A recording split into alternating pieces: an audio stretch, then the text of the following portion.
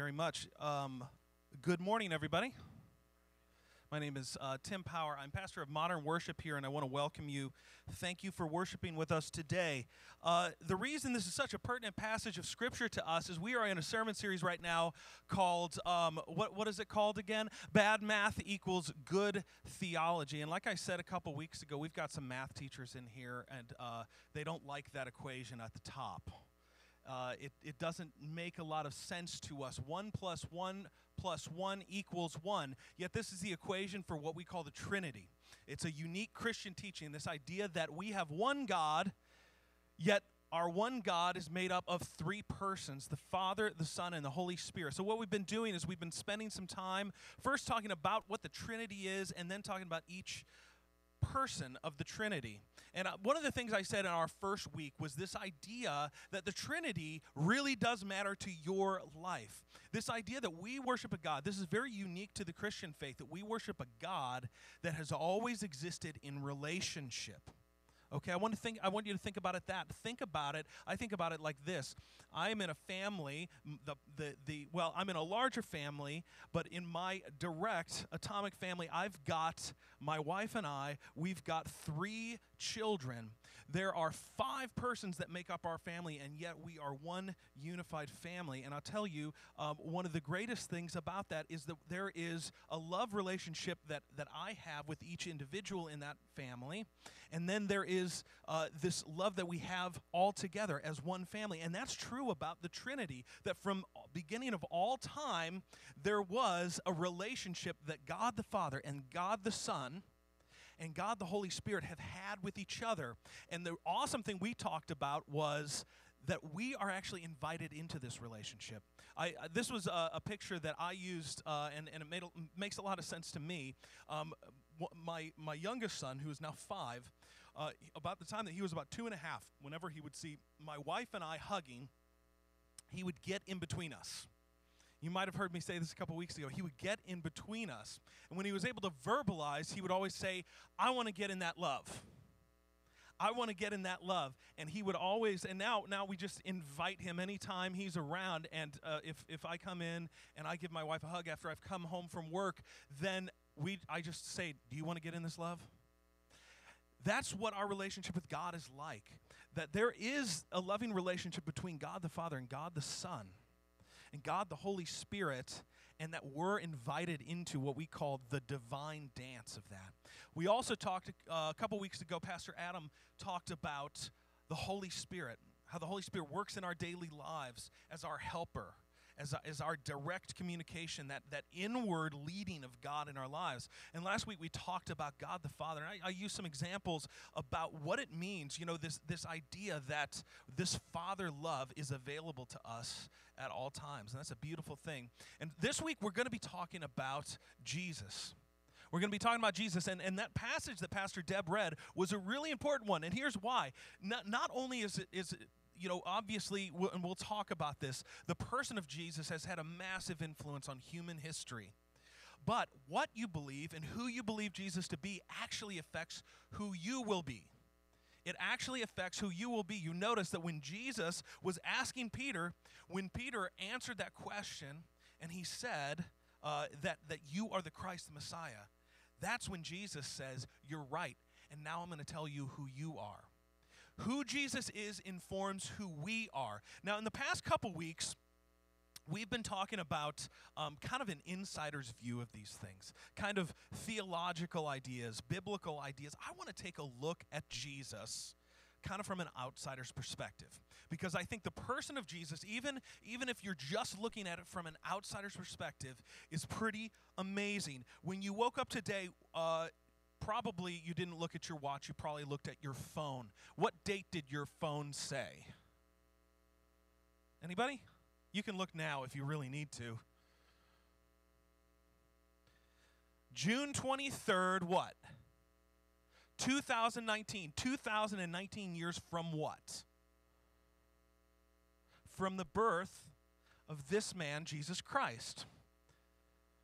Now think about how Jesus has actually impacted how history is recorded. Up until the time of Jesus, there were many ways of recording dates all around the globe.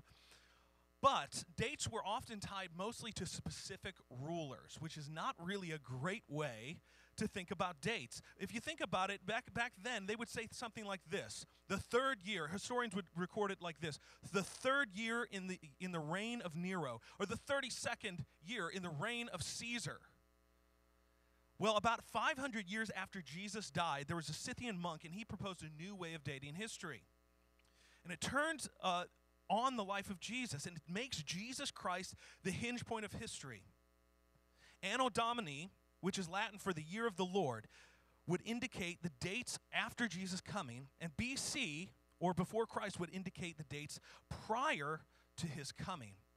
That's a pretty amazing thing to think about it. Even if you have no real belief in Jesus Christ as a Savior or anything else, is that whenever you look at your calendar, you're reminded of the birth of this man, Jesus Christ. Now, I have this up here today. A lot of times I'm sitting, and I sit in a chair with a table next to me. I try to be a little bit more informal, but I'm going to be reading a lot because I want to go through a lot of historical examples of why Jesus is so important.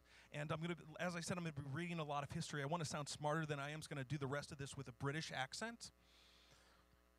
Actually, I'm not. My British accent, I do really dirty Cockney. That's all I can really do. Like, g'day, governor. That's all I've got, so I won't do that. I'll sound worse. But listen to this.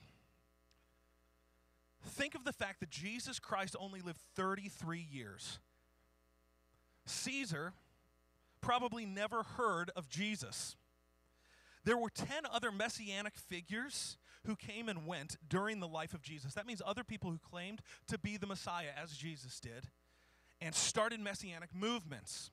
10 lived and died around the same time of Jesus, or in the reign of Caesar. And if you were to ask anyone at that time who would have a bigger impact on history, the ruler of the Roman Empire or a poor Jewish carpenter with no political power, no armies, not even a place to lay his head, I would probably put my money on Caesar, wouldn't you? But now look back. Caesar Augustus died in the year of our Lord 17 AD. Emperor Nero died in the year of our Lord 68 AD. I love how the author John Ortberg puts this. He says, even though all of these emperors should have made a bigger impact on history than this poor carpenter from Palestine, now we give our children names like Jesus' followers, Peter, Paul, and Mary, and we give our dogs names like Caesar and Nero. Pretty interesting, right? The cross, this manner of Jesus Christ's execution, is the most recognized symbol in human history. It adorns more works of art, more gravestones, more jewelry than any other symbol. That's pretty amazing.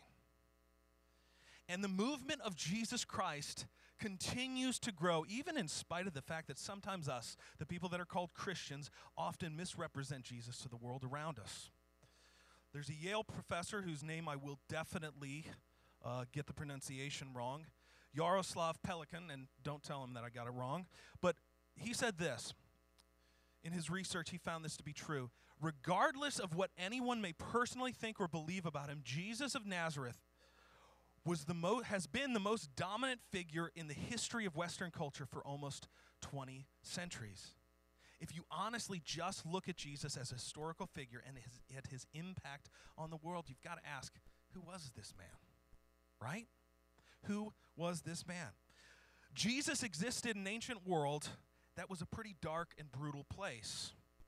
But the vision that Jesus lived out in his birth, his life, and his death, his vision for how the world could be transformed, actually transformed the human imagination. Jesus' impact on our world is deep and wide. In church, we often get really caught up arguing about doctrine and practice, and we spend way too little time just marveling at the impossible impact that Jesus has had on our culture. You know, it would be hard to choose a less likely person to change the world than Jesus Christ. He never held an office, never led an army. He didn't write a book. He didn't have a website. He never, in fact, traveled more than 200 miles from where he was born. His early followers were remarkably unimportant also. They were called by our New Testament scriptures unschooled and ordinary people. Yet 2,000 years later, it's impossible to imagine the world in which Jesus and his followers did not exist. Jesus gave us one of the most influential institutions, the church, and without the church, we wouldn't have Augustine, Aquinas, Martin Luther King Jr., no John Wesley, John of the Cross, no John the Baptist. But even disregarding these individuals, let's just think for a minute about what a revolutionary institution the early church of Jesus Christ, these followers that called themselves the Way, were. In those times, there were nations, there were ethnic groups, there were tribes, guilds, and lots of groupings of people. But when the early church was established after the death of Jesus, it looked radically different than anything we've ever seen. These people aren't gathered according to race, class, gender, like most groups had done up until then. In fact, this is what the Apostle Paul commanded in the early church. In Galatians 3:28, it says this: "There is neither Jew nor Greek. There is neither slave nor free. There is neither male nor female, for you are all one in Christ." Now see, equality is a virtue that is kind of embedded in our culture, but it wasn't there as a given. In fact, much of these foundations of love, equality, and decency were birthed from the vision of a poverty-stricken, crucified carpenter.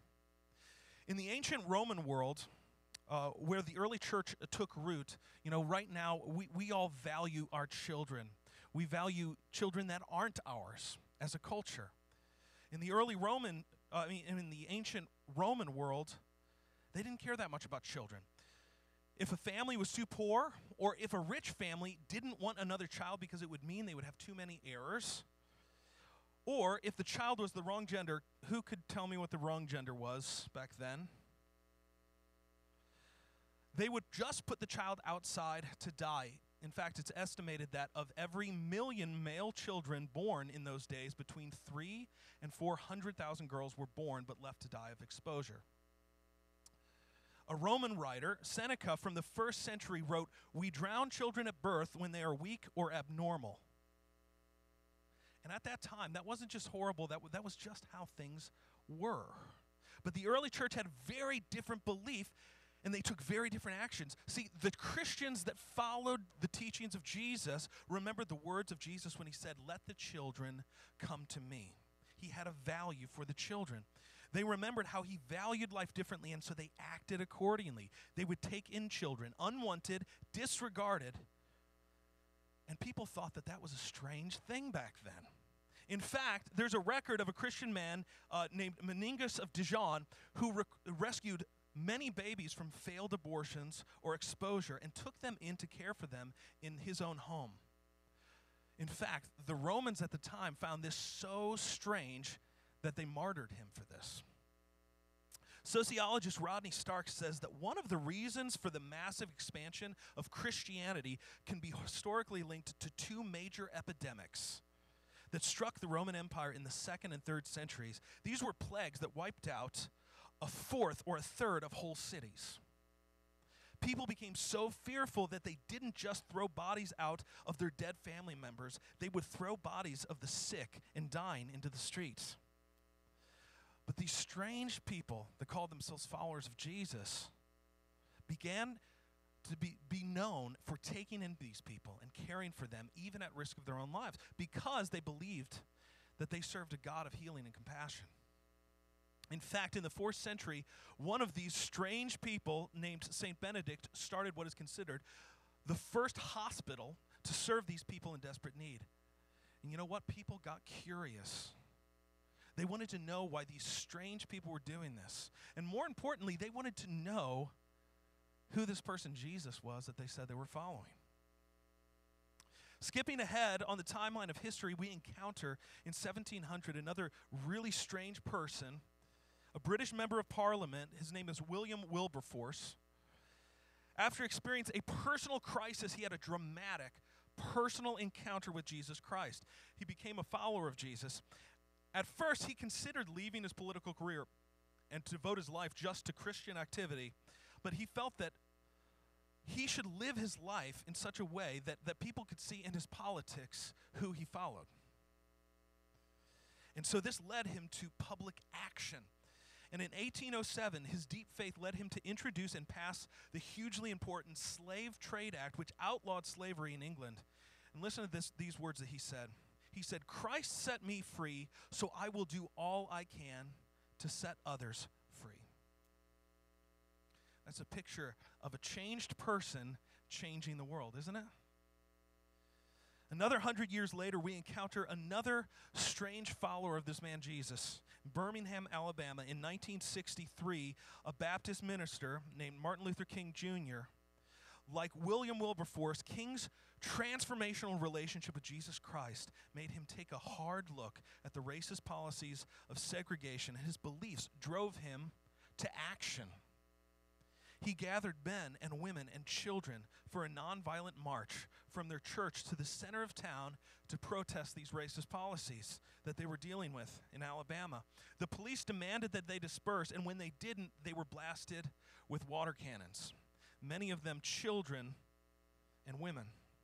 People complained to King, people on his side complained to him, that the encounter showed that nonviolence protests didn't work. They said, "You don't win a fight by losing a fight." But see, Martin Luther King Jr. knew different. He believed in a Savior who won the battle to save all mankind, not by a fight, but by hanging on a cross. That his Savior Jesus won by every blow to his own body. So here's the real question for you today, and for me today, for us. Who is this man Jesus? Because there's so much that we can know about him. And that's astounding. It's incredible. And I think it's kind of impossible, if you look at the scope of history, how this man Jesus has affected so much in such improbable ways. But in the end, I want to know what you think of this man in your life. See, it's my prayer that this morning that we don't leave this place just knowing more facts about Jesus, amazing as they are.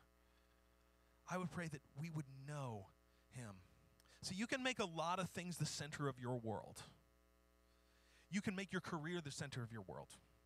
You can make your family the center of your world. You can live for your weekends. You can live for your hobbies. You can live for your vacations. But in the end, all of those things will not compare to the overwhelming value of knowing Jesus Christ and being part of his revolutionary kingdom.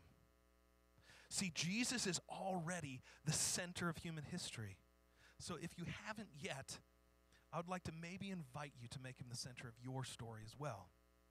I'm going to invite our band back up to the stage at this time. I'm going to read this verse from 1 John 3:16. One of the most famous passages in the Bible is John 3:16, and it tells us that Jesus Christ is the only begotten Son of God, that he gave up his life so that we could have eternal life. The message of 1 John 3:16 is very similar, but I like that it connects to this world and not just the afterlife. It says this: "This is how we know love, that Jesus laid down his life for us, and we ought to lay down our lives for our brothers and sisters." Could it be like Jesus said, that this man Jesus is actually not just a man, not just an amazing historical figure, but actually our Savior? Because maybe if you, and maybe if I, maybe if we could make his life the model for our own, the model for our lives, then maybe we could change the world like he did. Maybe our lives could count like Jesus' life counted. I'm just going to ask you to close your eyes for a minute.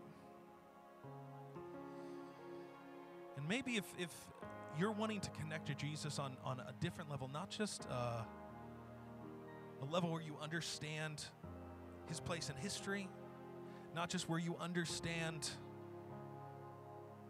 his place in theology, but actually his place in your heart, I'm going to invite you into a time of prayer now. And maybe you feel like, I don't even have the words. I don't know what I would say. It can be as simple as you saying, God, thank you for giving your life for me, and I want to give my life to you. I can promise you this, that nothing else is more worthy of giving your full attention to. Nothing else is more worthy of living your life for than the revolutionary message of God's great love. We're just going to have a moment of silence. And if you feel like you want to give of yourself, you want to give up your life so that you can live a life that counts for all of eternity, it's just a matter of you in your heart saying yes to Jesus this morning.